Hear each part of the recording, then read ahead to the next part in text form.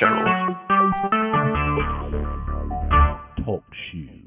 Recorded live. Hello, this is William Fink, and this is Christogenea Saturdays. It is Saturday, August 27th, 2011. I almost said 2012, right? That would be funny. Nah, it'll be here soon enough. Tonight I'm going to present Broken Cisterns, a paper I wrote in a set of papers I wrote in either 2004, if I had to guess, or maybe 2005. Clifton might know better than me, but I'm not going to chase him to find out for me. First, I want to say that I received the first copy today of the updated Christogenea New Testament, and hopefully it looks good to me. I mean, I think I did everything right according to Lulu's the instructions that they have posted on the website. If it meets the specifications that are required, it should be listed on Barnes & Nobles and Amazon.com and other major bookstores and book distributors' catalogs, but within 4 to 6 weeks. That process, according to Lulu, takes 4 to 6 weeks to complete.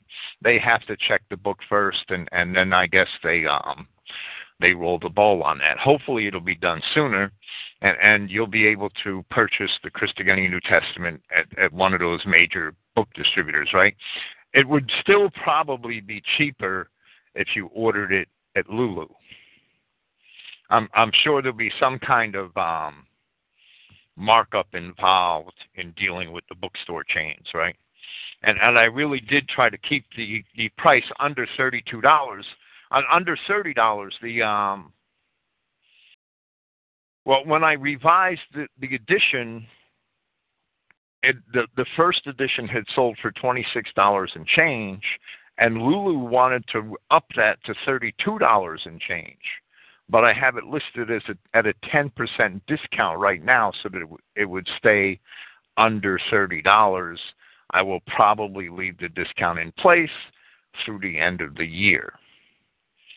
And I don't, well, if Lulu lets me get away with that for that long, right?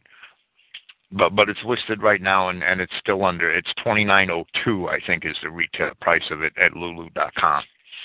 And it's basically the same volume. It just has a few changes to satisfy Lulu's requirements so that I could list it in the major bookstore chains.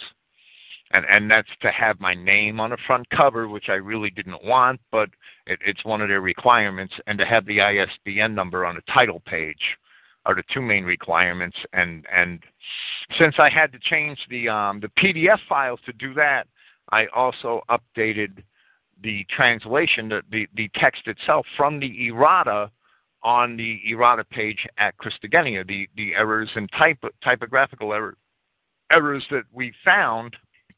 I say we because I haven't found many of them. The errors and typographical errors that readers have informed me of over the past 6 or 8 months. So hopefully soon it will be available at bookstore chains. But I would still get it from Lulu because I think it'll remain to be a little less expensive there. The only difference is that if you could order it at a Barnes & Nobles, if you have one nearby, then you wouldn't have to pay the shipping, but the markup would probably be commensurate with that, I would guess. I don't know how much bookstores mark up books, but I'm sure they'll mark it up a few dollars. Okay, with that said, this is Broken Cisterns.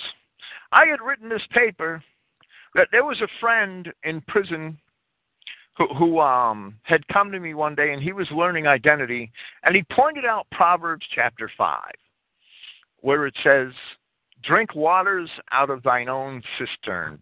And he pointed that passage out to me, and of course I had read it before, but years before probably. He pointed that passage out to me, Dave Holland, and he discussed its meanings concerning the importance of racial purity. And he realized, reading Proverbs chapter 5 from verse 15, that this proverb had everything to do with marrying somebody of your own race. And I commended him for that because he was catching on to the identity message when he noticed that, and that's that's a very good sign that he was getting it, right? Well, Dave did get it, and he's a good guy, and he has, for the, maybe he's not a Bible scholar, but he has read his Bible and he has stayed with it, and this if I wrote this in 2004 or 2005, it seems like a world away, right? Well, after I published the first Broken Cisterns, after Clifton published it, actually, the one of Clifton's proofreaders pointed out the importance of a passage in Charles Layman's commentary on the New Testament concerning Hosea chapter 4, which fit in very well with what we said in Broken Cisterns Part 1. So that's why that was done during the proofreading process. So I knew right away that there would be a Broken Cisterns Part 2, and left it at that, right? So here they are. I'm going to present them tonight. I'm going to expound on them where I think that they should be expounded on, or where I think to expound on them as I present them, and that way I'll have the Broken Cistern papers in the podcast that hopefully will be shared far and wide. We in Israel Identity, who understand the importance of racial purity, read passages such as those found in Jeremiah chapter 2 or in Ezekiel chapter 16, and we understand that the prophets are describing not only religious apostasy, but also fornication. Fornication, which is race mixing, sexual intercourse with other kinds. Jude 7, the apostle says that fornication is the pursuit of, in the King James, strange flesh. That word strange is the Greek word heteros, like in heterosexual or somebody of another sex, right? Heteros means other or different. Fornication is the pursuit of somebody of different flesh for sexual reasons. Now, there are other things that are considered fornication. That is one of them. Yet the mainstream sects, all of which are generally universalist now, and even people who claim to be Christian Identity but are really universalists, such as Stephen Jones and Dave Barley. And I've taken these men to task for this personally. I've corresponded with them over this personally, so I don't mind mentioning their names publicly, because they sure as hell would not heed to sound doctrine when I talk to them about it personally. These men would have us believe that these chapters aren't about sex at all, but rather they are about spiritual fornication or spiritual adultery, and they have only a religious significance.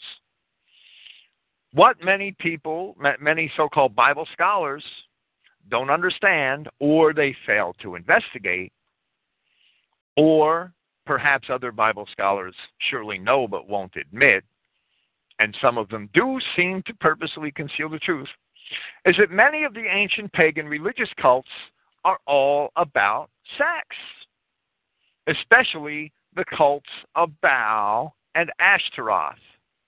Once we see that sex, the act of sex, was a primary component of the so-called religious worship of these cults, then we can fully comprehend just what Jeremiah and Ezekiel and many of the other prophets are saying when they say things such as this. And I will quote Jeremiah chapter 2, verses 20 through 25. For of old time I have broken thy yoke and burst thy bands. In other words, Yahweh set Israel free to do what they wished. He took them out of bondage in Egypt, right? And now said, I will not transgress. That's what we said in Exodus chapters 19 through 24 when our ancestors were given the law. And now said, I will not transgress, when upon every high hill and under every green tree thou wanderest, playing the harlot.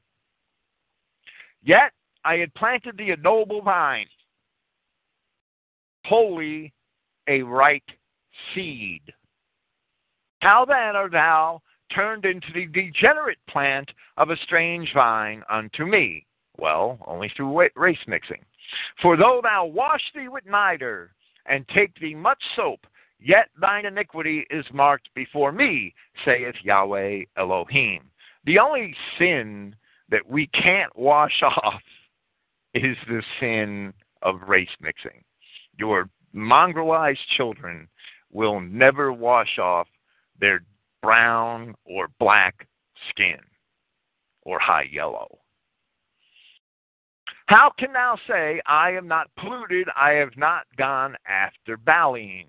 See thy way in the valley, know what thou hast done. Thou art a swift dromedary traversing her ways, a wild ass, used to the wilderness that snuffs up the wind at her pleasure. In her occasion, who can turn her away? All they that seek her will not weary themselves. In her month they shall find her. Withhold thy foot from being unshod, and thy throat from thirst. But thou said, there is no hope. No, for I have loved strangers, and after them I will go.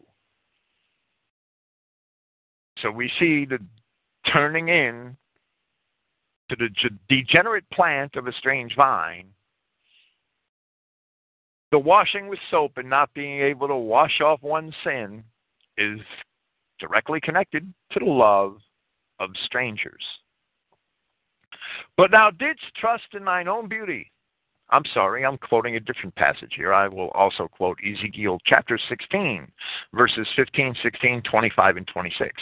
But thou did trust in thine own beauty and played the harlot because of thy renown, and poured out thy fornications on everyone that passed by. His it was. And of thy garments thou did take, and deckest thy high places with diverse colors, and played the harlot thereupon. This imagery is going to be very important when we talk about the nature of the pagan religions in the minutes to come. The like thing shall not come, neither shall it be so. Thou hast built thy high place at the head of every way, and hast made thy beauty to be abhorred, and has opened thy feet, which is basically the way we would say thou hast spread thy legs, to everyone that passed by, and multiplied thy whoredoms. Thou hast also committed fornication with the Egyptians, thy neighbors, great of flesh. I might say that that's probably an allegory for well hung. And has increased thy whoredoms to provoke me to anger.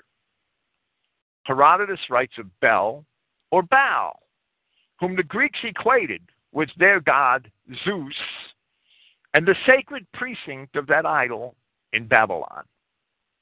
And I quote Herodotus, Book 1, chapter 182.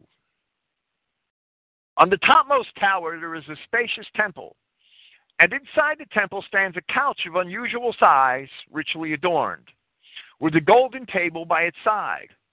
There is no statue of any kind set up in the place, nor is the chamber occupied of nights by anyone but a single native woman, who, as the Chaldeans, the priests of this god, affirm, is chosen for himself, meaning the god chose this woman, by the deity out of all the women of the land.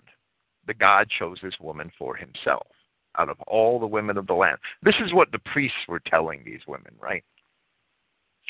Herodotus goes on to relate an identical practice which occurred at Thebes in Egypt, in the temple of, quote-unquote, Theban Zeus, the god which the Greeks equated with Zeus, who was called Ammon by the Egyptians. Now, it should be common sense to most men, Christian and otherwise, that Bel, or Baal himself, certainly did not appear each night to some woman in this temple in Babylon. And even Herodotus said of this, and I quote from that same passage, much to Herodotus' credit, but I, for my part, do not credit it that the god comes down in person. Evidently, as Herodotus was inferring, some man must have entered into these chambers at night and had sex with this chosen woman. And quite possibly it was some man pretending to be Baal. And Tertullian, an early Christian writer, a historian in his own right. Tertullian, the 2nd century defender of the Christian faith, writes this: "Then if I add, and the conscience of every man of you will recognize it as readily, if I add that in the temples," meaning the pagan temples, "adulteries are arranged, that between the altars the pander's trade is plied," the pander meaning somebody that we would call the pimp today, right? "That commonly in the very vestries of temple keeper and priest, under those same holy fillets, crowns, and purple garments," we see the pagan priests dress themselves much like Catholic bishops, right, or quite the opposite. "While the incense burns, lust is gratified." That comes from Tertullian's Apology, Book 15, Chapter 7. Tertullian is telling us the same thing that Herodotus told us almost 650 years before Tertullian, that these pagan temples were basically places of prostitution. Bell worship was where prostitution, where pimps, the priests operated as pimps, conned these unsuspecting women into sleeping with a god, and fixed up some guy that needed this, that thought he needed this sexual gratification, who paid to have this woman, and he posed as their god. That's what was going on. That is Baal worship, or a part of it. Baal is mentioned several times in Judges and in Samuel, along with another pagan deity, the goddess Ashtoreth. And we see in Babylon, we see Ishtar is the goddess of love, right, and fertility. And we see them mentioned in Judges chapter 2, verse 13, chapter 10, verse 6, 1 Samuel chapter 7, 12, 1 Kings chapter 11, 2 Kings chapter 23. Their names occur frequently in Scripture. Herodotus called the temple of Ashtaroth, which is also spelled Astarte, Astarte, in secular literature. And one may compare 1 Samuel chapter 31, verse 10 with Josephus's Antiquities in corresponding passages to see that Ashtaroth in the Bible is Astarte in Josephus. Herodotus called the temple of Astarte in Ashkelon the temple of celestial Aphrodite, as we now see that Ashtaroth or Astarte was called Aphrodite by the Greeks. Astarte was called Ishtar by the Babylonians, and Herodotus used an Assyrian name discussing the same idol, where he says this, and this is a passage from Herodotus' Histories, Book 1, Chapter 199. "The Babylonians have one most shameful custom."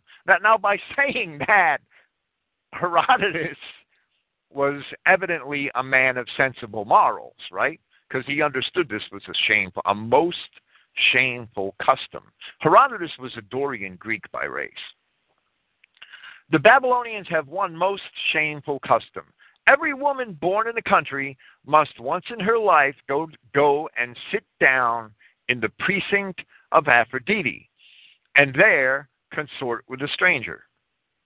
Many of the wealthier sort, the wealthier women, who are too proud to mix with the others, drive in covered carriages to the precinct." The precinct was the area around the temple, right? "Followed by a goodly train of attendants, and there they take their station. But the larger number seat themselves within the holy enclosure with wreaths of string around their heads. And here there is always a great crowd, some coming and others going.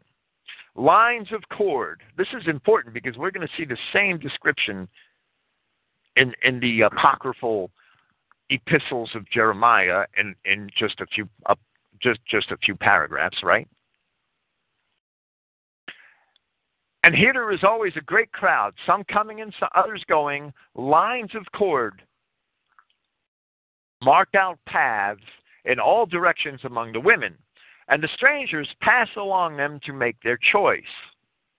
A woman who has once taken her seat is not allowed to return home till one of the strangers throws a silver coin into her lap and takes her with him beyond the holy ground.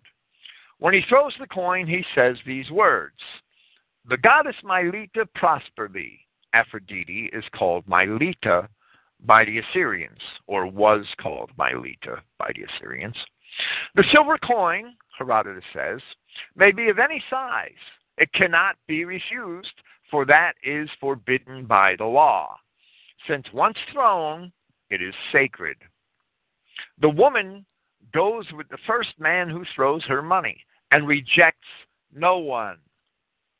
When she is gone with him and so satisfied the goddess, as they believed, she returns home, and from that time forth no gift, however great, will prevail with her. Such of the women as are tall and beautiful are soon released. They surely get a consort right away, right? Probably some Jew with a pocket full of gold, silver coins. But others who are ugly have to stay a long time before they can fulfill the law. Some have waited 3 or 4 years in the precinct. A custom very much like this is found also in certain parts of the island, Cyprus.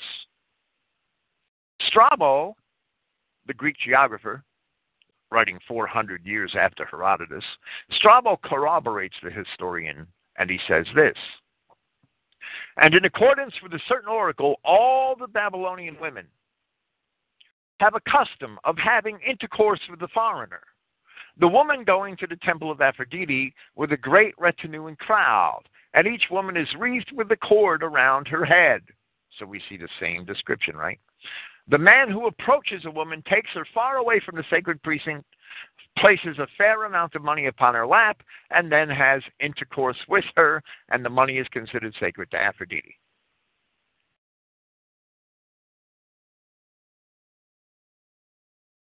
That's Strabo's Geography, Book 16, Chapter 1, Paragraph 20. Now, before one scoffs at these testimonies, don't think they're fantastic.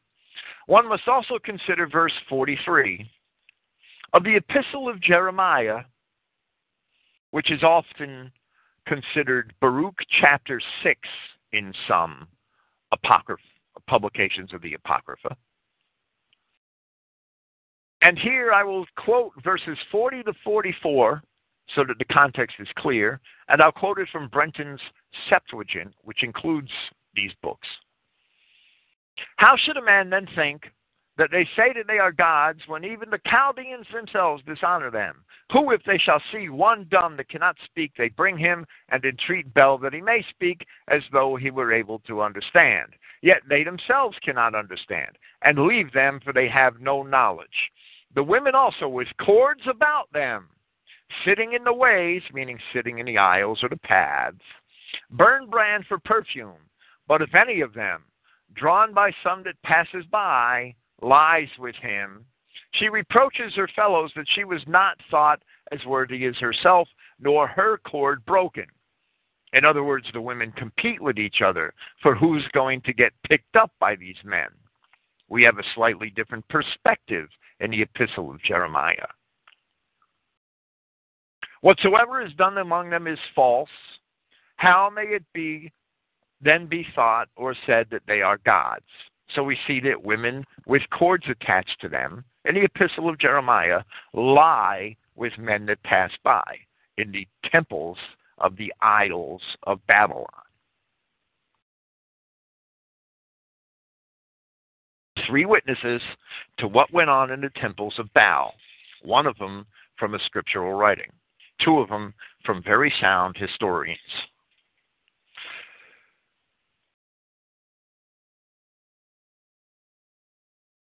In the King James Study Bible, 1988, copyright 1988 by Thomas Nelson Incorporated and by Liberty University, I'm going to read a footnote which appears at Judges chapter 2, verse 11, which says concerning Ashtaroth, quote, "Ashtaroth, or Ashtoreth, 1 Kings 11:5, known also from the literature of Ugarit, which was a Phoenician city, and of Phoenicia. Ugarit was a northern Syrian city that's often called a Phoenician city. And of Phoenicia was a goddess of erotic love and war. She was known elsewhere in the ancient Near East as Ishtar or Astarte, and they reference several biblical scriptures that mention Astarte or Ashtoreth, right? The veneration of this goddess entered the Mediterranean world under the name Astarte, and the practices associated with her cult became associated with the Greek goddess of love, Aphrodite. So we see that her worship entered the Mediterranean world under the Phoenician form of the name, right?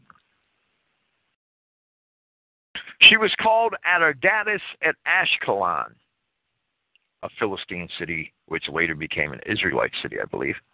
The Canaanite worship rites were carried out not only in temples, as we see in 2 Kings chapter 10, verses 21 through 27, but on every high hill and under every green tree. 2 Kings 17, 10, and 11. These rites were accompanied by such things as frenzied dances, which we see in 1 Kings 18, 26 to 28, which we will see of the Bacchic rituals later in Greek literature, in Greek pagan religious practices. These rites were accompanied by such things as frenzied dances, cult prostitution, both male and female, and at times even by human sacrifice, which I really don't see in the Greek forms of these particular cults. But the cult prostitution at the Greek temples of Aphrodite had a slightly different character than that described by the Greeks at Babylon.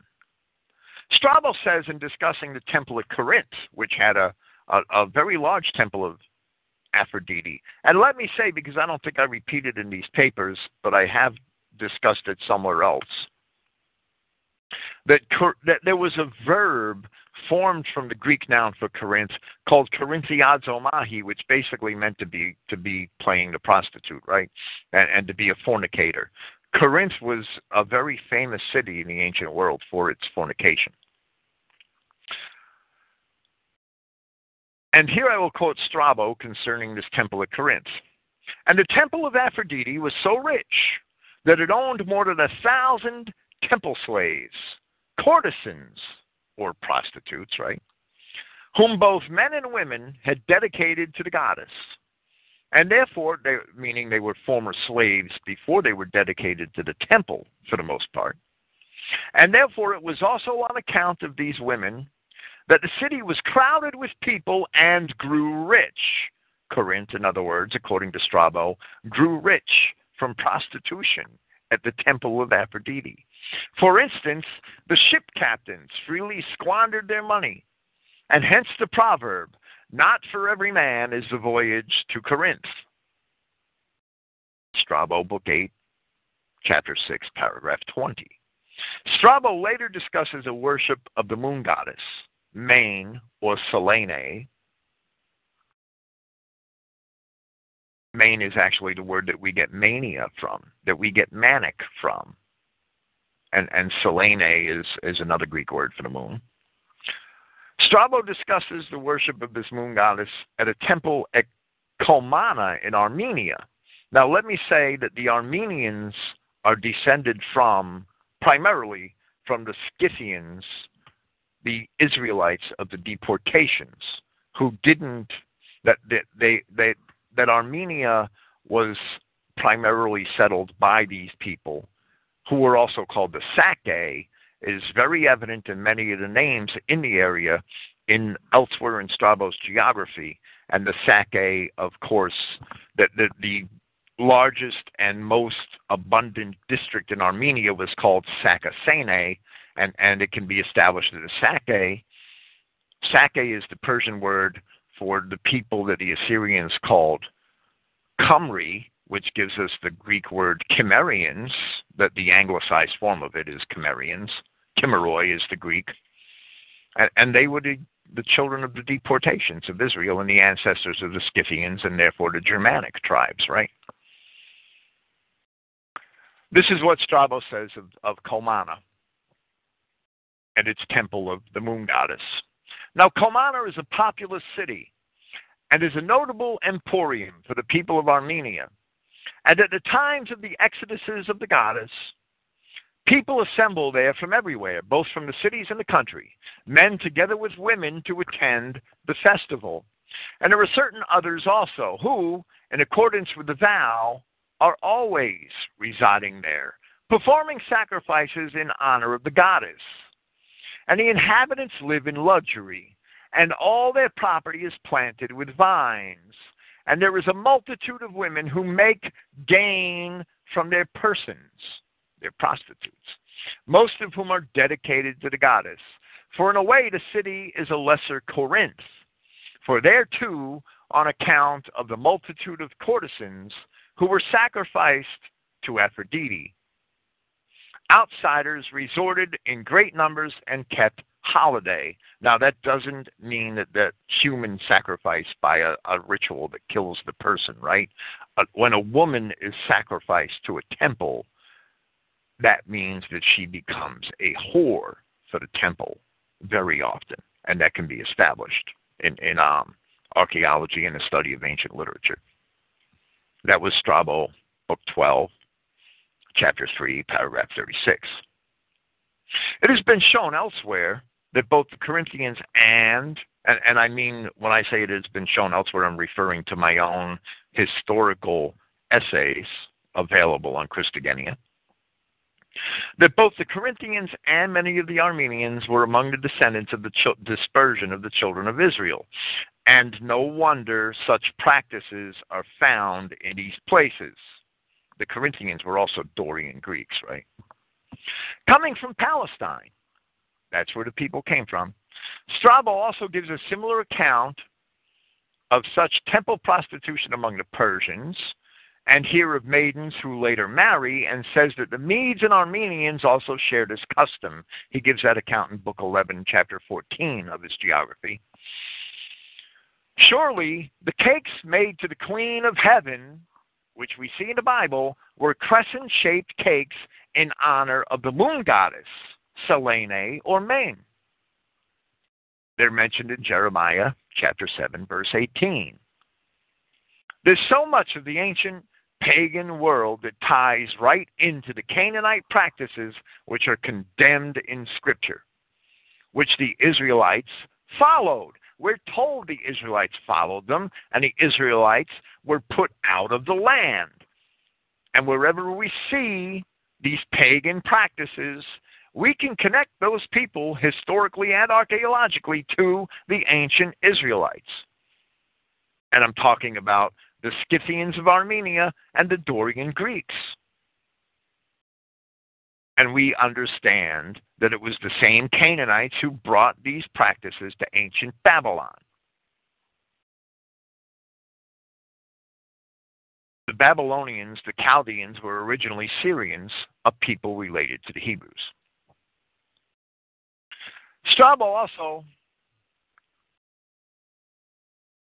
indirectly reveals the sexual nature of the Bacchic orgies. Now, there's not much written about any of these things in the form of descriptions that I know of. I mean, I haven't read a lot of the Greek philosophers, but I have read most of the major historians and poets. Some of the tragic poets describe elements of the Bacchic orgies, the Bacchic rituals, if you'll have it. But I don't know anywhere where the entire religion and its precepts are actually spelled out, or why they did these things. But Strabo indirectly reveals the sexual nature of the Bacchic orgies in the Greek worship of Dionysius, they're called Bacchic orgies because Bacchus was another name for Dionysius, right? Where he discusses a similar festival among the Scythians. And Strabo says, there the festival of the Sake, a kind of Bacchic festival, is the custom at which men dressed in the Scythian garb pass day and night drinking and playing wantonly with one another, and also the women who drink with them. Strabo, Geography, Book 11, Chapter 8, Paragraph 5. Diodorus Siculus records the claim of a man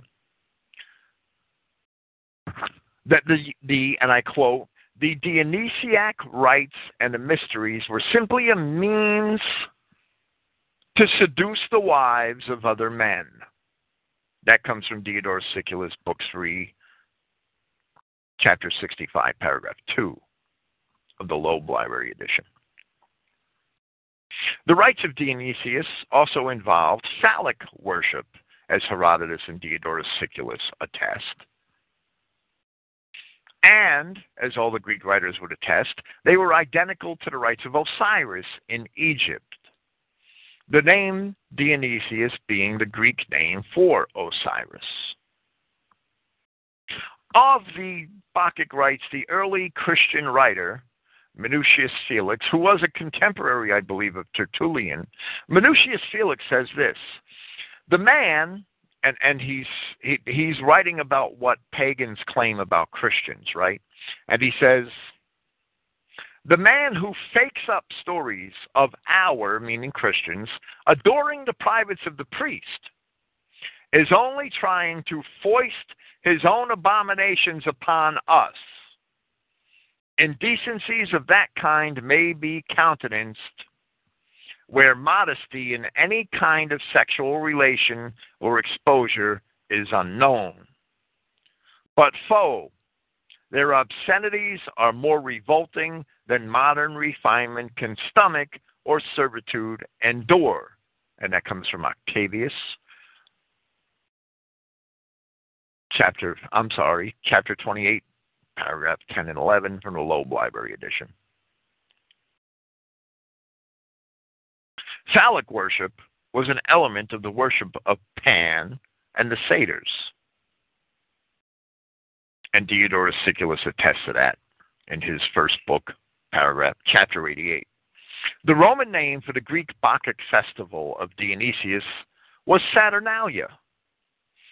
Saturnalia was a 7-day festival of drinking and orgies, which began on the Roman calendar date of December 17th. A condition called satyriasis, Satyriasis, is listed in the American Heritage College Dictionary. It is defined as excessive, often uncontrollable sexual desire in a man. That word comes from the ancient festival of Saturnalia among the Romans, and the ideas of the satyr among the Greeks. So much more can be said of the Greek abominations. Yet one must realize that the abominations of the Israelites learned from the heathens, from the Canaanites, whom they were supposed to slaughter but failed to do. They failed to slaughter them. Those abominations were certainly no different than what was found in Babylon, in Egypt, and in Greece. The Israelites came from Egypt, their forefathers sojourned in Babylonia, and many of the Greeks and Romans and Armenians were actually Israelites of the dispersion. And all of these abominations, the Greeks themselves traced back to either Egypt or to the east, to Phoenicia, to Syria, or to Babylonia in their own writing. Now it may also be evident why, when the children of Israel joined themselves to Baal Peor, the god of Moab, they also began to commit whoredom with the daughters of Moab. And as a result, 24,000 of them were slain for an act which Paul called fornication in 1 Corinthians chapter 10. Now, if the inhabitants of Jerusalem were worshiping in Canaanite temples, it is evident from the nature of that worship described here that they were necessarily having sexual intercourse with Canaanite men and women, as Jeremiah describes in chapter 2 and as Ezekiel describes in chapter 16 of their respective books of prophecy. For such sex was the core of these Canaanite religions. And if they were having sexual intercourse with Canaanites, then they were having Canaanite children. The sin that couldn't be washed off. The pleasant plant that became a strange vine. There was no pill in those days. Yes, there were sometimes plants that they had the knowledge of committing abortions, but there was no easy access to them. They weren't that well known. They aren't even mentioned in the scripture, but the Greeks knew about them later. So when Ezekiel wrote this, and I quote Ezekiel 16, verses 3 and 45, and say, Thus saith Yahweh Elohim unto Jerusalem, Thy birth and thy nativity is of the land of Canaan, thy father was an Amorite, and thy mother a Hittite. Thou art thy mother's daughter, that loathed her husband, meaning Yahweh, and her children, her real legitimate children. Thou art the sister of thy sisters, talking about Israel that was already deported, which loathed their husbands and their children. Your mother was a Hittite and your father was an Amorite. This cannot be dismissed lightly.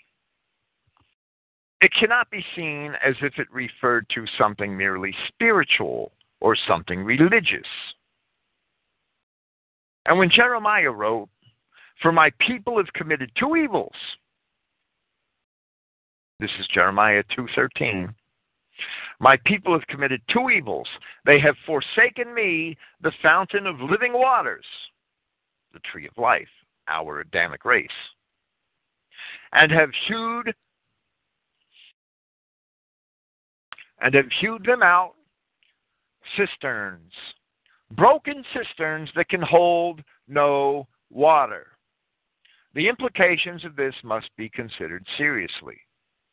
It was not with vain words that the writer of the Proverbs warned his children. Drink waters out of thine own cistern, and running waters out of thine own well. Let thy fountains be dispersed abroad, and the rivers of waters in the streets. If you have children of your own race, they will be abundant. Let them be only thine own, and not strangers with thee. Let thy fountain be blessed, and rejoice with the wife of thy youth. Let her be as the loving hind and pleasant roe. Let her breasts satisfy thee at all times, and be thou ravished always with her love. And why wilt thou, my son, be ravished with a strange woman? So we see, by having children, by drinking waters out of your own cistern and running waters out of your own well, that's the fountain of living waters, your own race, Jeremiah 2:13. Children with the strange woman creates broken cisterns. And why wilt thou, my son, be ravished with a strange woman, and embrace the bosom of a stranger? For the ways of man are before the eyes of Yahweh, and he ponders all his goings. His own iniquity shall take the wicked himself, and he shall be holden with the cords, there are those cords again, of his sins. He shall die without instruction, and in the greatness of his folly he shall go astray. Proverbs 5, verses 15 through 23. From the King James Version. Now on to part 2. In the first essay of this title, Broken Cisterns Part 1, which I just read, the sexual nature of certain ancient pagan cult religions was investigated.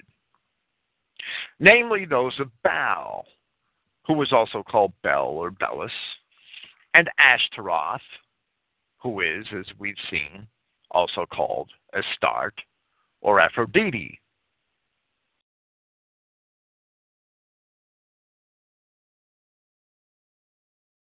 Hopefully the realization was made from the historians' descriptions of the cults and from the utterances of the Hebrew prophets that by following the so-called religious cults of the alien peoples of Palestine, the Canaanite peoples, it was necessary to have sexual relationships with those people because sex was at the core of those pagan cults.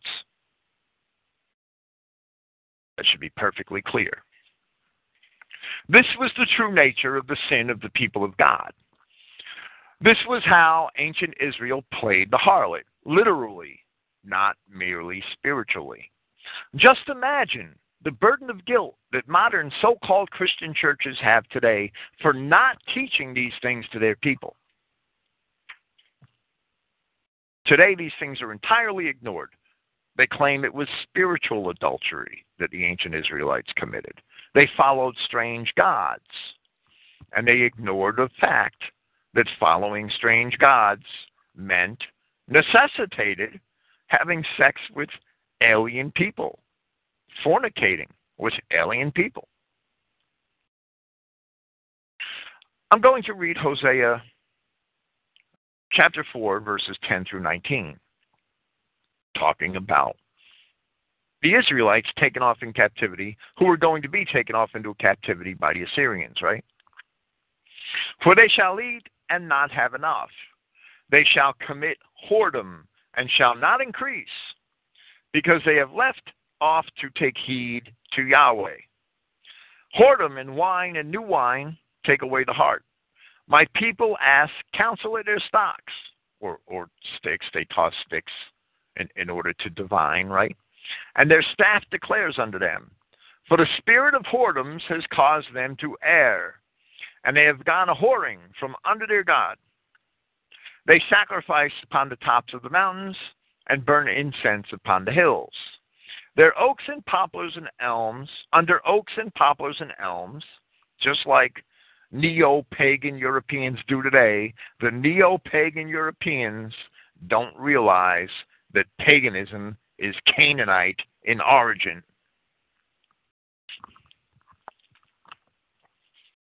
By practicing paganism, they are really falling into the trap of the real Jews, the Canaanites and Edomites of ancient times.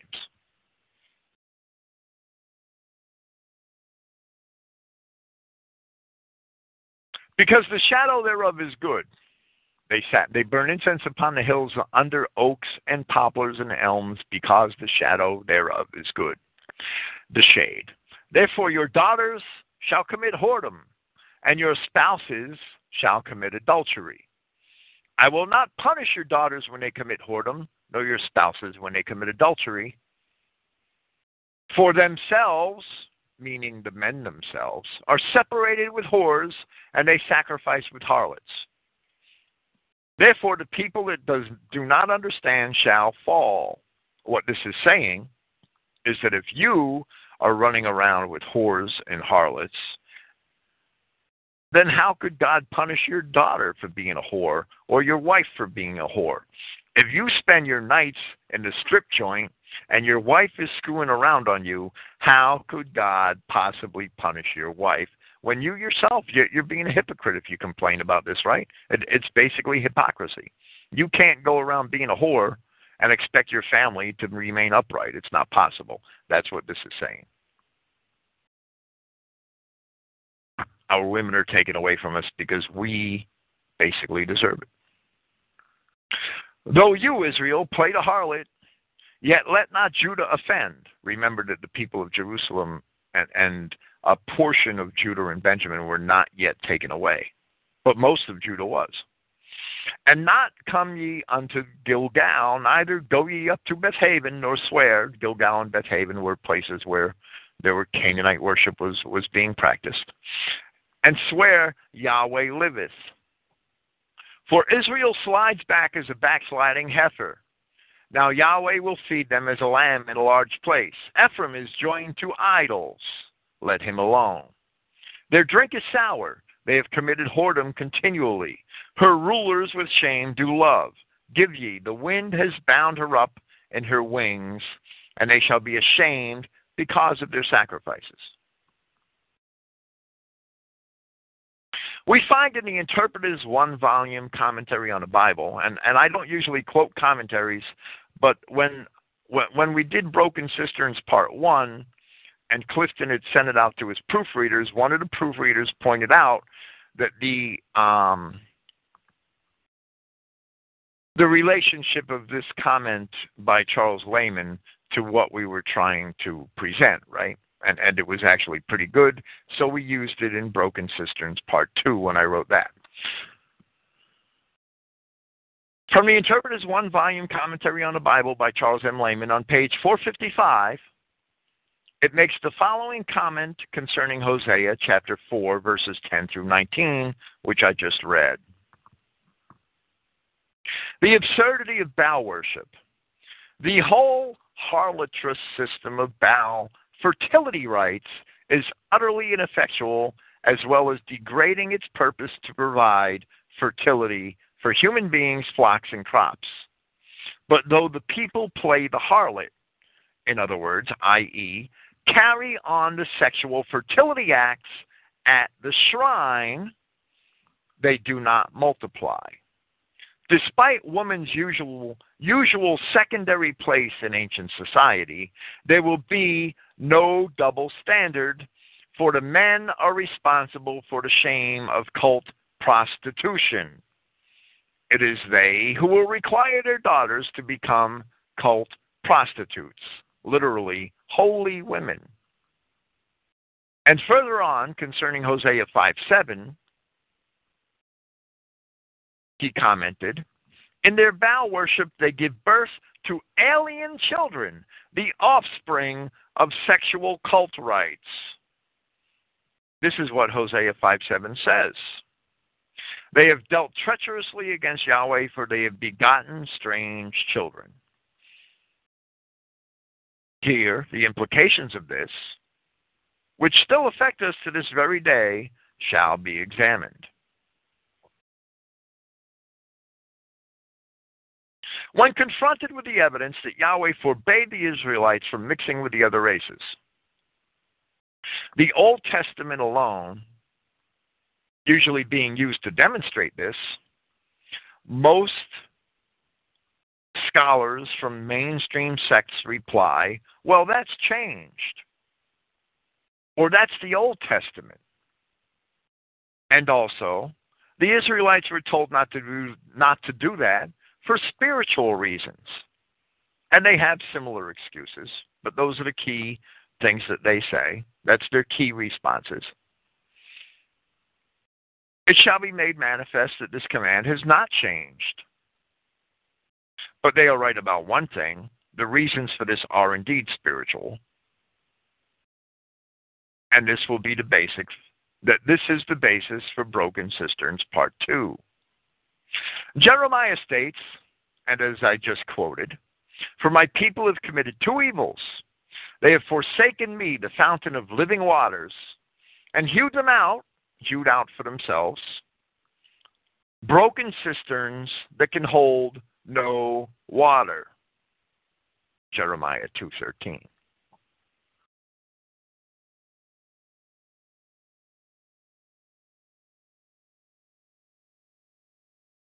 What is a cistern but a vessel?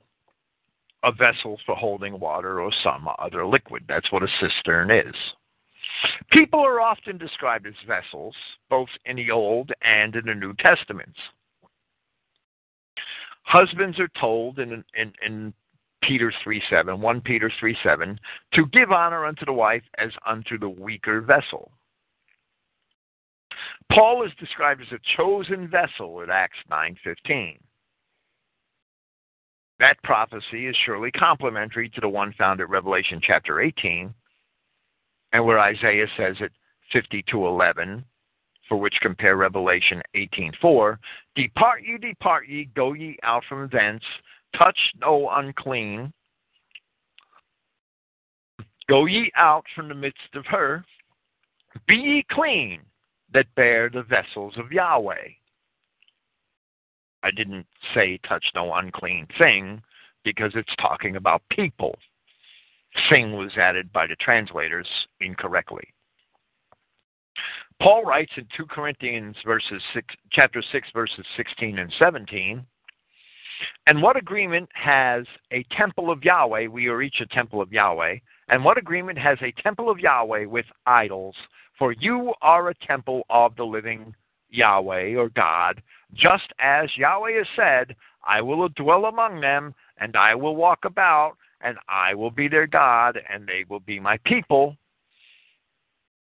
On which account, come out from the midst of them and be separated, and do not be joined to the impure, and I will admit you. The impure being them.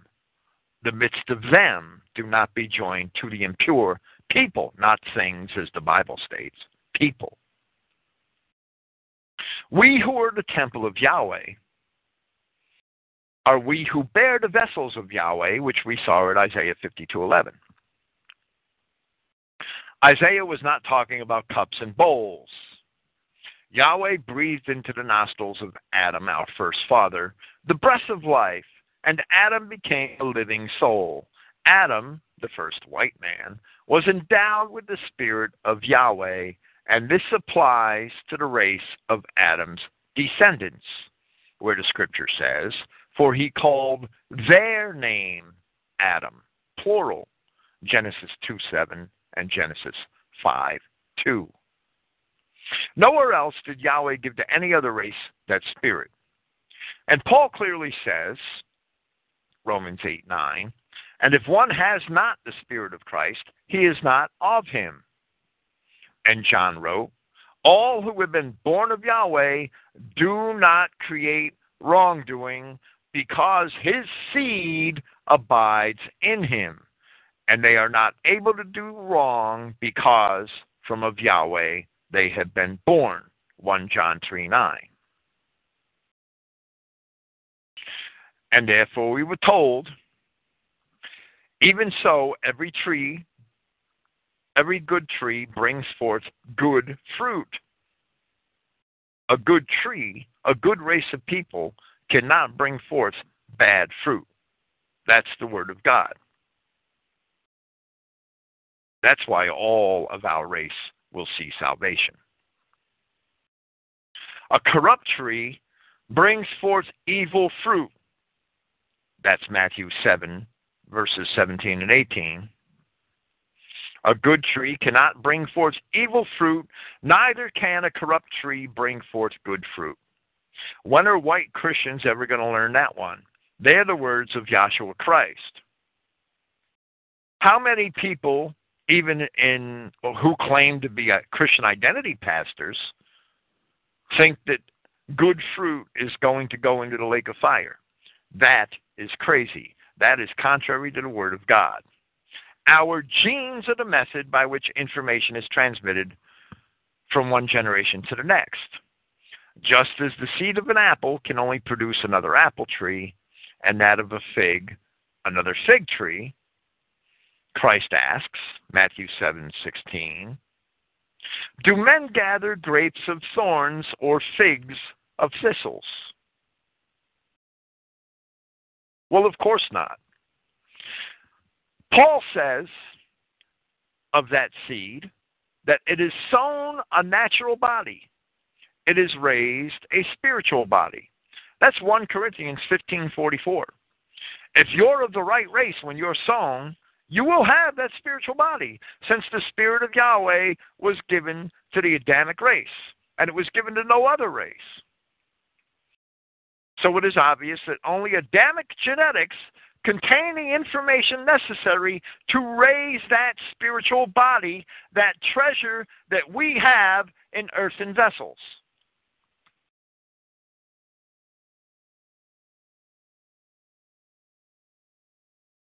Corinthians 4:7. When Adamic seed is joined to the seed of the other races, the result is a broken cistern that can hold no water. For which reason we are either, as Paul describes in Hebrews 12:8, sons or bastards. There is not a third alternative. Thus were the bad figs of Jerusalem, who mixed themselves with the seed of the Hittites, Amorites, and Canaanites. They were broken cisterns. And so, to Yahweh, they became the degenerate plant of a strange vine.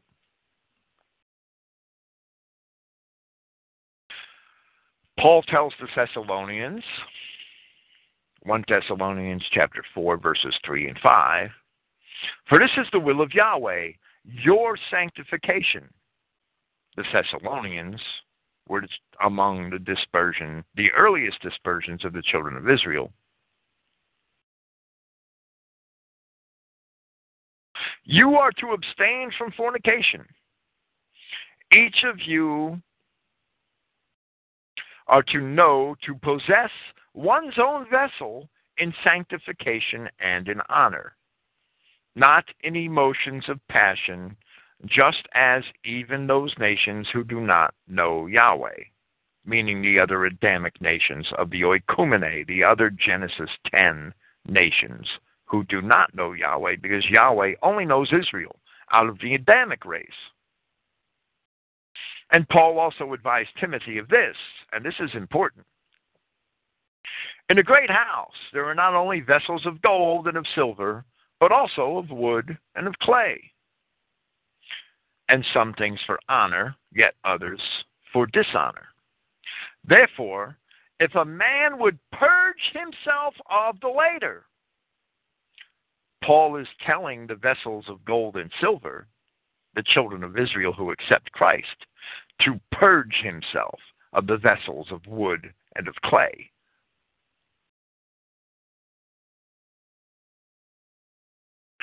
"If a man would purge himself of the later, he would be a vessel for honor, having sanctified himself." In other words, come out from among them and touch not the impure people. "And sanctify himself, serviceable to the master, having prepared himself for all good works." Paul told Timothy to purge himself from the vessels which are for dishonor, not to try to convert them, to sanctify himself by separating himself from them. Period. Paul spends much of Romans chapters 9 through 11 comparing the few true-blooded Israelites, those of Jacob, left in Judea, with the Edomites, those of Esau, found there at his time. Paul explains that the Israelites are vessels of mercy, which Yahweh had afore prepared unto glory, as we see in the King James, and that the Edomites are vessels of wrath, fitted to destruction, Romans chapter 9, verses 22 and 23. Remember that Esau had despised his birthright, and Esau took wives of the Canaanites, Genesis 36:2, which greatly disturbed Rebekah his mother. And Rebekah is recorded to have said, "I am weary of my life because of the daughters of Heth," Heth being the progenitor of the Hittites. "If Jacob takes a wife of the daughters of Heth, such as these which are of the daughters of the land, what good shall my life do to me?" Genesis 27:46. Note again that in 1 Thessalonians chapter 4, Paul states, "Abstain from fornication, to possess one's own vessel, one's body, in sanctification and in honor." As it has been previously asserted here tonight, fornication is race mixing. Jude calls it the pursuit of strange or different flesh. At 1 Corinthians chapter 10, verse 8, Paul tells the Corinthians this, "Neither should we commit fornication, just as some of them." He's talking about all our fathers. He tells the Corinthians, because the Corinthians were indeed descended from Dorian Greeks who came from Dor in Palestine. That can be established historically. The Dorian Greeks came from Dor in Palestine and invaded the Peloponnesus probably around 1200 BC, long after the Israelites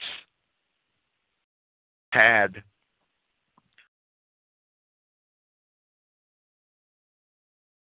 taken over the greater part of the Promised Land. 1200 BC being somewhere in the middle of the Judges period.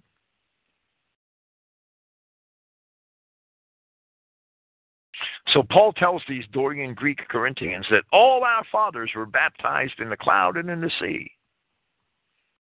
And he talks about the people of the Exodus, who are the ancestors of Paul and the ancestors of the Dorian Greeks as well. 1 Corinthians chapter 10. And then he says, neither should we commit fornication, just as some of them had committed fornication, and in one day 23,000 had fallen. This is a clear reference to Numbers chapter 25, and it says, where Israel abode in Shittim, and the people began to commit whoredom with the daughters of Moab.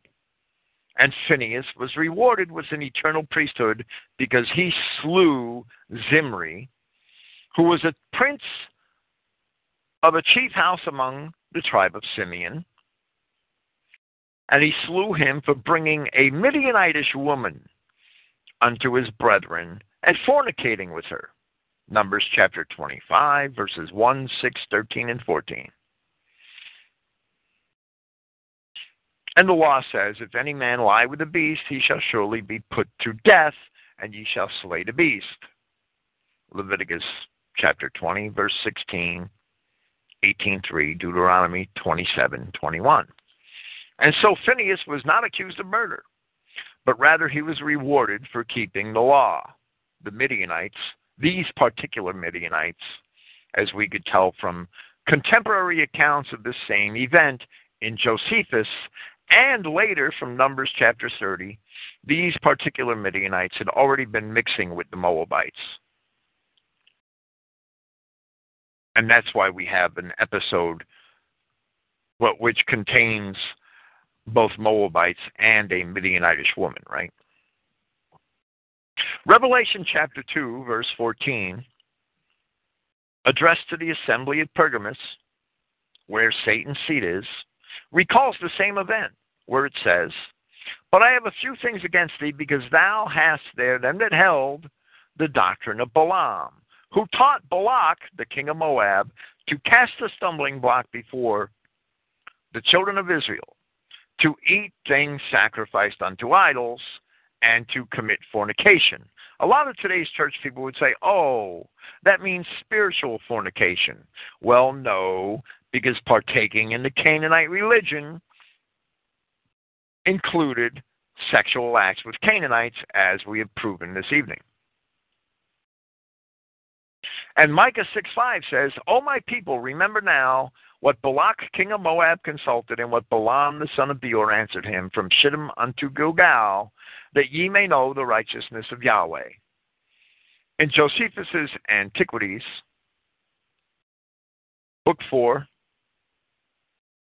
chapters 6 through 12, a passage too long to quote here, the historian goes into great detail in describing Balaam's counsel to Balak and the subsequent sexual seduction of the men of Israel by the mixed tribes of the Moabites and Midianites in Moab. That's why the apostles called it fornication, the pursuit of different or strange flesh. Jude discusses the angels which kept not their first estate, but left their own habitation. And to these he compares Sodom and Gomorrah and the cities about them in like manner, giving themselves over to fornication and going after strange or different flesh. And Jude says, woe unto them, for they have gone in the way of Cain, and ran greedily after the error of Balaam for reward. And there it is also evident that the way of Cain also has something to do with fornication. Paul attributes to these same angels the source of these false religions in his own cryptic way at 1 Corinthians chapter 10, verses 20 and 21, and Colossians chapter 2, verse 18. Paul says at 1 Corinthians chapter 10, verses 20 and 21, things which the nations sacrifice, meaning the nations of the Adamic world that were pagan, they sacrifice to demons and not to God. Demons in Greek are spiritual beings which are inferior to God. And Paul says in Colossians 2:18, he talks about the humiliation that comes with the worshiping of angels. And Paul refers to the fallen angels. That's who he's talking about. The false religions. The Canaanite pagan religions. Ashtoreth, Ishtar, Baal, and all the false religions of ancient Mesopotamia came from those fallen angels, as the Book of Enoch and other apocryphal literature explains. And for this we may also refer to Leviticus 17:7, Deuteronomy 32:17, Joshua 23:7, 2 Chronicles 11:15, and other passages of Old Testament Scripture. There's no record in Scripture, in all of Scripture, I don't care what Eli James says, of Yahweh creating the other non-Adamic races. Rather, Yahweh rejects non-Adamic people time and time again. I would assert, by means of logical deduction, that the creators of the non-Adamic races are the same fallen angels which Jude discusses, boldly accusing those angels of fornication. For which reason Judah's Canaanite wife in Malachi 2:11 is called the daughter of a strange god. And Jude goes on to say that these beings, whose descendants are obviously among us today, these are spots in your feasts of charity. When they feast with you, feeding themselves without fear, clouds without water because they're broken cisterns, carried about of winds, trees whose fruit withers, they can't possibly produce good fruit, without fruit, twice dead, plucked up by the roots. The term twice dead may be understood by referring to Matthew 23:7, where Christ tells the certain of the Pharisees and Sadducees that they are whited sepulchres, whited tombs, pretty on the outside and full of dead men's bones. They have no Spirit of God in them. Plucked up by the roots, well, go to Matthew chapter 15, verse 13, and see that every plant which Yahweh did not plant, so Yahweh did not plant these people. Every plant which Yahweh did not plant shall be rooted up. Yahweh did not create these people. What is a cloud without water? Dust. For every cloud in the sky consists of little but water vapor mixed with dust particles. And what was Adam before he was endowed with the Spirit of Yahweh? Adam was nothing but the dust of the ground.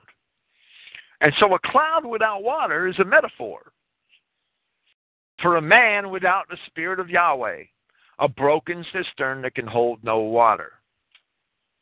And Jude continues to call these raging waves of the sea, foaming out of their own shame, wandering stars, fallen angels, to whom is reserved the blackness of darkness forever.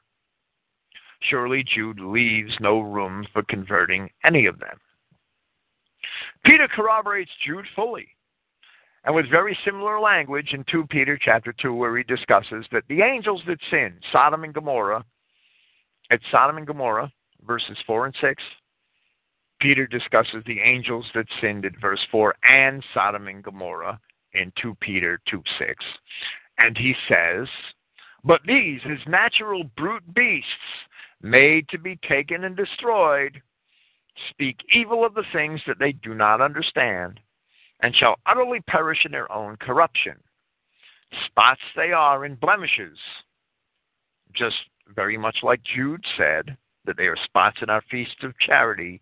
Peter says, spots they are and blemishes, sporting themselves with their own deceivings while they feast with you. Every time you walk into a restaurant and see an alien, you could picture this verse. Having eyes full of adultery that cannot cease from sin, beguiling unstable souls, that Negro whispering into the ear of that blonde woman, you think of this verse. Beguiling unstable souls, a heart they have exercised with covetous practices, cursed children, which have forsaken the right way and are gone astray, following the way of Balaam, the son of Besor, who loved the wages of unrighteousness. These are wells without water. There we go, broken cisterns.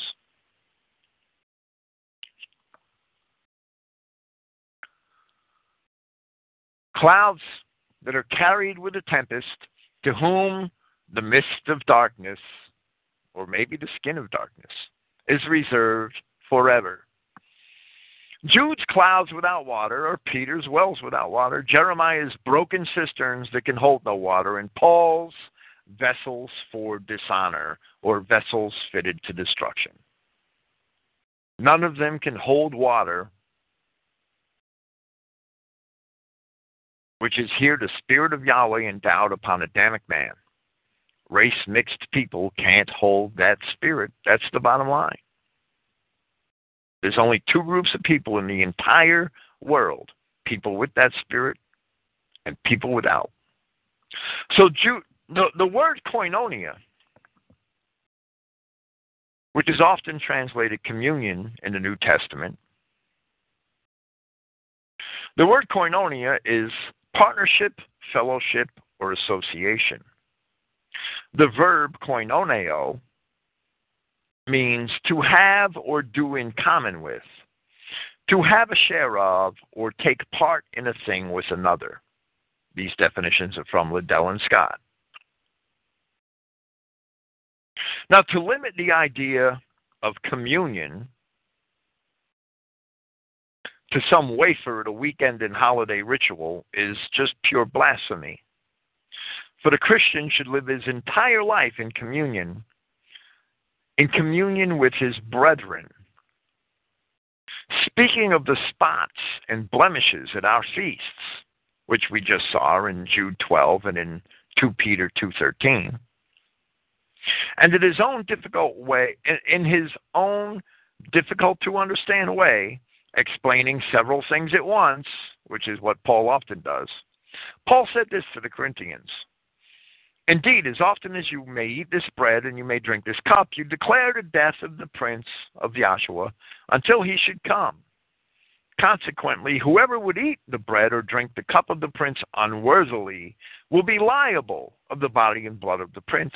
But a man must scrutinize himself. And thus from of the wheat bread let him eat, and from of the cup let him drink. For he that is eating and drinking eats and drinks condemnation for himself, not distinguishing the body. For this reason, there are many of you feeble and sickly, and plenty have fallen asleep. If then we had made a distinction of ourselves, perhaps we would not be judged. But being judged by the prince, we are disciplined in order that we would not be condemned with the world. It may be wise to remove from our midst those spots and blemishes, not even to eat with people of other races. Paul told the Philippians, and this is the Christogenea New Testament, because the King James really butchered this one, and all other translations have butchered this verse, and I could stand by every word of the Greek. Paul told the Philippians, do all things apart from murmuring and disputing, that you would be perfect and with unmixed blood, blameless children of Yahweh in the midst of a race crooked and perverted, among whom you appear as luminaries in the cosmos, or in the world. Philippians 2:14 and 15. And Peter surely agrees, where Peter says, and again I'll stand by every word of the Greek, being born from above, not from corruptible parentage, but from incorruptible, by the word of the living God, the living and abiding Yahweh. 1 Peter 1:23.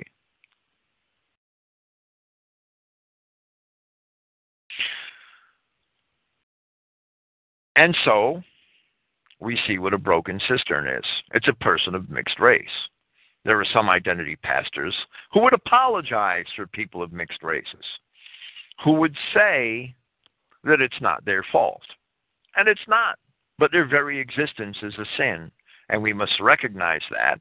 And as Paul said, we must separate ourselves from those vessels of wood and clay, and that's the only way we sanctify ourselves.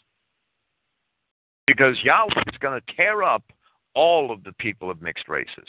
Every plant which my heavenly Father did not plant shall be rooted up.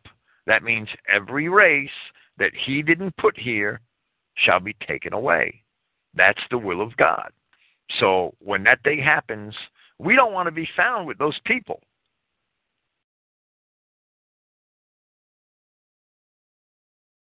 So avoid hewing out for yourself broken cisterns.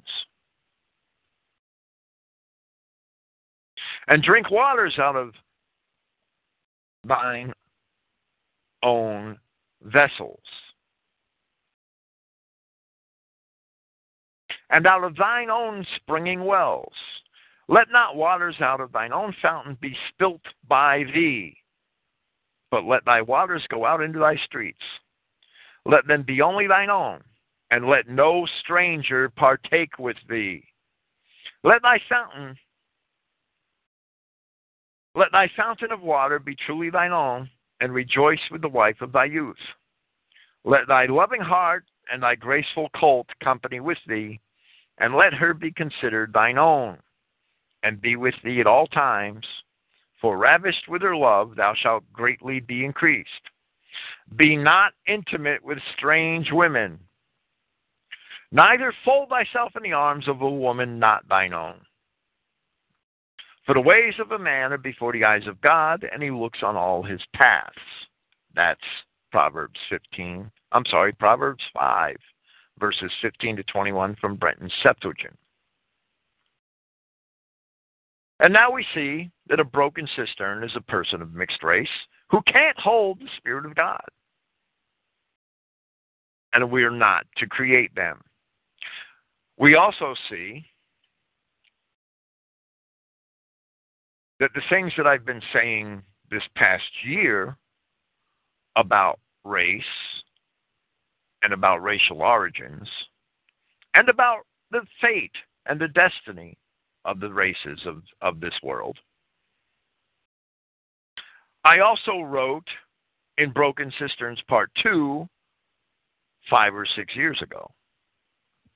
Perhaps if Eli James had really read my writing before he pursued my communication to work with me, which he did, then maybe he would have understood that eventually we were going to clash over this issue.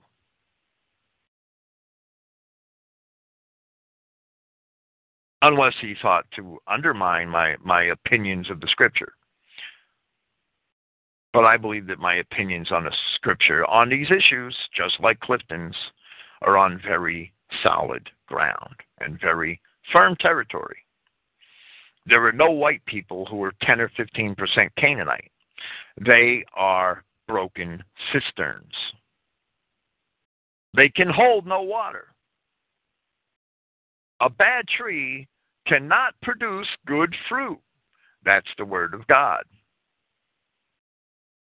A good tree cannot produce bad fruit. That's the word of God. Therefore, all of the children of the offspring of Israel shall be preserved. That's the word of God. If anybody comes to you trying to tell you that one Israelite can be thrown into the lake of fire, that man is lying about the word of God, and he's probably a broken cistern. That is my opinion. Okay, I would like to have, I know this format is new to us because I haven't been here in 15 months, but if anybody has anything to say on the Saturday night program, they're more than welcome to call in. And after my presentation, I would be more than welcome to have an open discussion. I know that I probably should have announced that before this program, and I really didn't think about it. But I'll give you a minute, and if somebody wants to call in, that would be wonderful. And if nobody wants to call in, I'll probably end this program earlier than I had thought to. The format on Saturday nights will be a short presentation. Tonight was longer than I had planned. I thought I might only do one segment of my Broken Cisterns paper rather than presenting them both. But when I saw that they were only 5 or 6 pages apiece, I decided to present them both. And here we are. I think I wrote that, maybe Clifton, if he's listening, well, maybe he could call in, but I think I wrote those papers in 2004. I could be wrong, and it's possible Clifton won't even remember. I have every piece of correspondence I sent Clifton Emmaheiser from prison, but I have them all in 4 very large storage bins, and I'm not in any rush to try to sort all that out because it's probably 10,000 sheets of paper, and if every once in a while I really need something and I go through it, but I would need 5 file cabinets to sort it all out correctly, and I'm just not going to do that, right? Next Saturday, I'm going to have Clifton Emmaheiser here, and we'll talk for a while about the papers that he's working on right now, which concern the wife of King George III. Her name was Charlotte. She was a queen, and she was from North Africa. And for that, a lot of people consider her a Negro. It is not correct to consider her a Negro. The people of North Africa were, at one time, all white people. When the Arab conquests and the Muslim conquests came, well, yes, that changed most of those white people to Islam as a religious discipline, but it didn't immediately change their genetics. And it did take many centuries for the white people of Northern Africa to be totally subsumed. And that's what Clifton is investigating now, and he is going to present some papers on that very topic. We are going to discuss those papers here next Saturday. I don't know if we have Aaron on the line. I don't know if anybody here can, if Matt or Cheryl are here to unmute him, that would be appreciated. Hello. Thank you, Cheryl or Matt. I don't know who's running the board, either Cheryl or Matt. Hello, Aaron. How's it going, Bill? Hello. How you doing? Doing good. Yeah, I just wanted to call in and give my thought on the issue just real quick. One thing that I'll look at is, the ancient history surely reflects that Satan's children were busy carrying out one of the main purposes of Satan, which is polluting God's holy seed. The Antichrists are still alive and well today, and their agenda has not changed one single bit. The name of this attack is the only thing that has changed, really. Back then it was Baal worship. Now it's called multiculturalism. Well, that's absolutely true. And multiculturalism has come to us hand in hand with sexual so-called liberation, hasn't it? Yeah, you just look at any of the commercials, the propaganda that's on TV, and you can see it right there in your face. It's blatant. And it's the same exact Canaanite people pushing the same agenda. Yeah, they've always been there, carrying out their agenda, yep. It's absolutely amazing, but most people don't understand this history. Churches, as I mentioned in my presentation, don't tell the truth about what these things meant. Right. And I quoted a study Bible from Liberty University. I quoted some of their comments, which reveals that they do know what these things meant. I didn't quote them to commend them. I may not have been explicit about it, but I quoted them simply to show that, yes, some of these mainstream religious outfits do know what these things meant, but they're not teaching the truth about them to their parishioners. Well, there's some passages from the Bible that I would love to read. I know you've made reference to them, and forgive me if I'm, rereading what you may have already covered, but, they stand out a great deal with this particular topic, and one of them is from Isaiah 52:11, where it says, depart ye, go ye out from thence, touch no unclean thing, go ye out of the midst of her, be ye clean, that bear the vessels of the Lord. And I know that you already touched on that with giving more detail to the thing not really belonging there. But well, right, and that her, Paul, when Paul quoted that, he wrote them in Greek. And he wrote the unclean is singular, but the King James also added thing in 2 Corinthians chapter 6. But I see that word unclean as representing a collective noun, a group of people, which is very common in Greek. Right, and I totally agree. But just with reading it in its context, it's quite clear what it's really speaking to, because there it ends with, that bear the vessels of the Lord. Well, right. It's obviously speaking to people, and there's others who do not bear the vessels of the Lord, who are not. Well, right, those vessels of destruction that don't have the Spirit of our God. Right.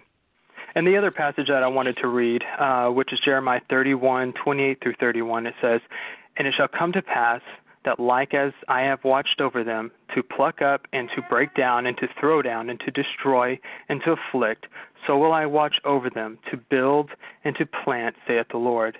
In those days they shall say no more, the fathers have eaten a sour grape, and the children's teeth are set on the edge. But everyone shall die for his own iniquity. Every man that eateth the sour grape, his teeth shall be set on the edge. Well, yes, and I put that in. I didn't talk about that last night, because if I try to include every scripture in a presentation, I'll never run out of scripture, right? That's pertinent to something. Well, that I equate that the father eating a sour grape in his own teeth. He being punished for his own iniquity. That the people that are found at the return of Christ to be race mixing are going to die for it. They are going to be. They are the virgins that don't have oil in their lamps. Well, one of the big reasons I love that passage so much is because it speaks of a promise of a time to come where the sons will wake up and they'll realize what their fathers were guilty of, and they'll say no more. And I think we're reaching that time where people are starting to understand what the scriptures are truly saying, and that it's speaking to the true people and understanding their true identity, them being the true Israelites, and then understanding what we need to now do to correct our situation we have found ourselves in. Well, that seems to be a very good way to look at it, and a way I didn't consider, and that's fine. I pray it. However we're going to correct this, it's going to be corrected. I mean, that's the word of God, right? We are going to prevail in the end. Yep.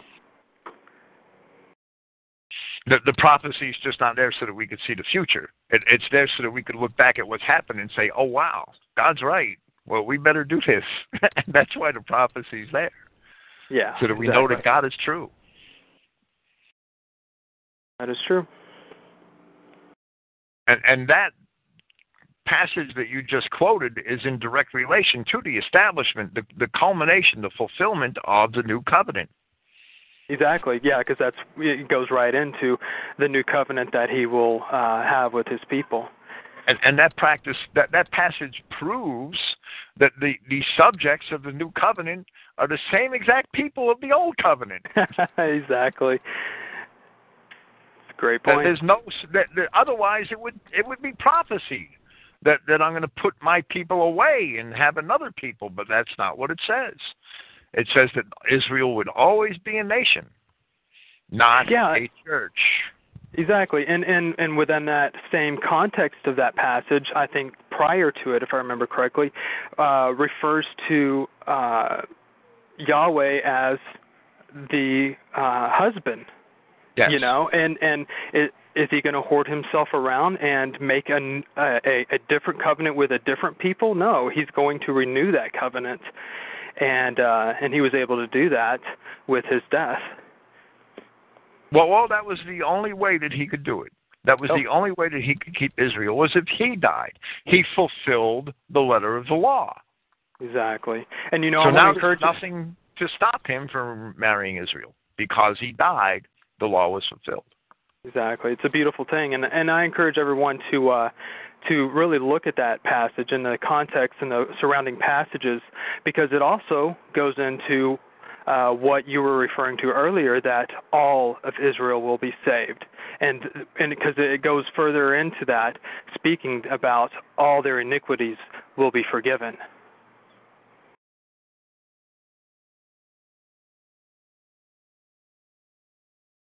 There are many passages in Jeremiah and Ezekiel and Isaiah which make that statement, that all of the sins of the children of Israel would be forgiven.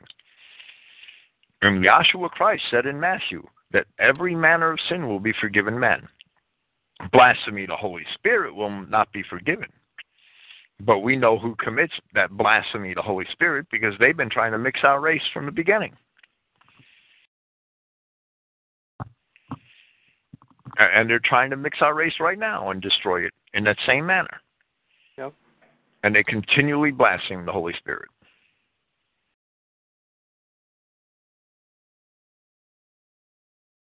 And they can't be forgiven. That can't be forgiven. The promotion of race mixing and the destruction of our people can never be forgiven.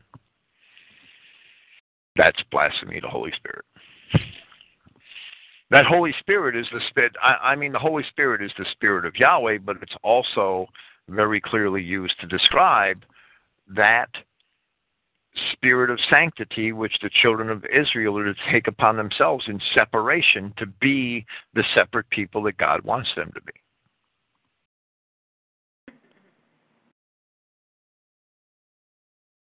So that Holy Spirit has a multifold meaning.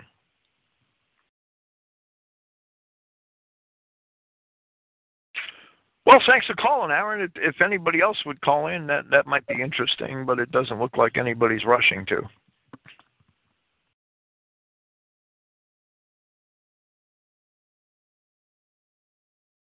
Okay, we're going to end the program here. And thank you, everybody, for listening. I will be here next week on Friday with Matthew chapter 26. The Jews killed Yahshua Christ. Make no mistake about it. They bear all the guilt. And I will be here next Saturday with Clifton Emma Heiser and a discussion of some of the Vandal history and the white history of North Africa. And thank you, Aaron. Praise Yahweh. Good night.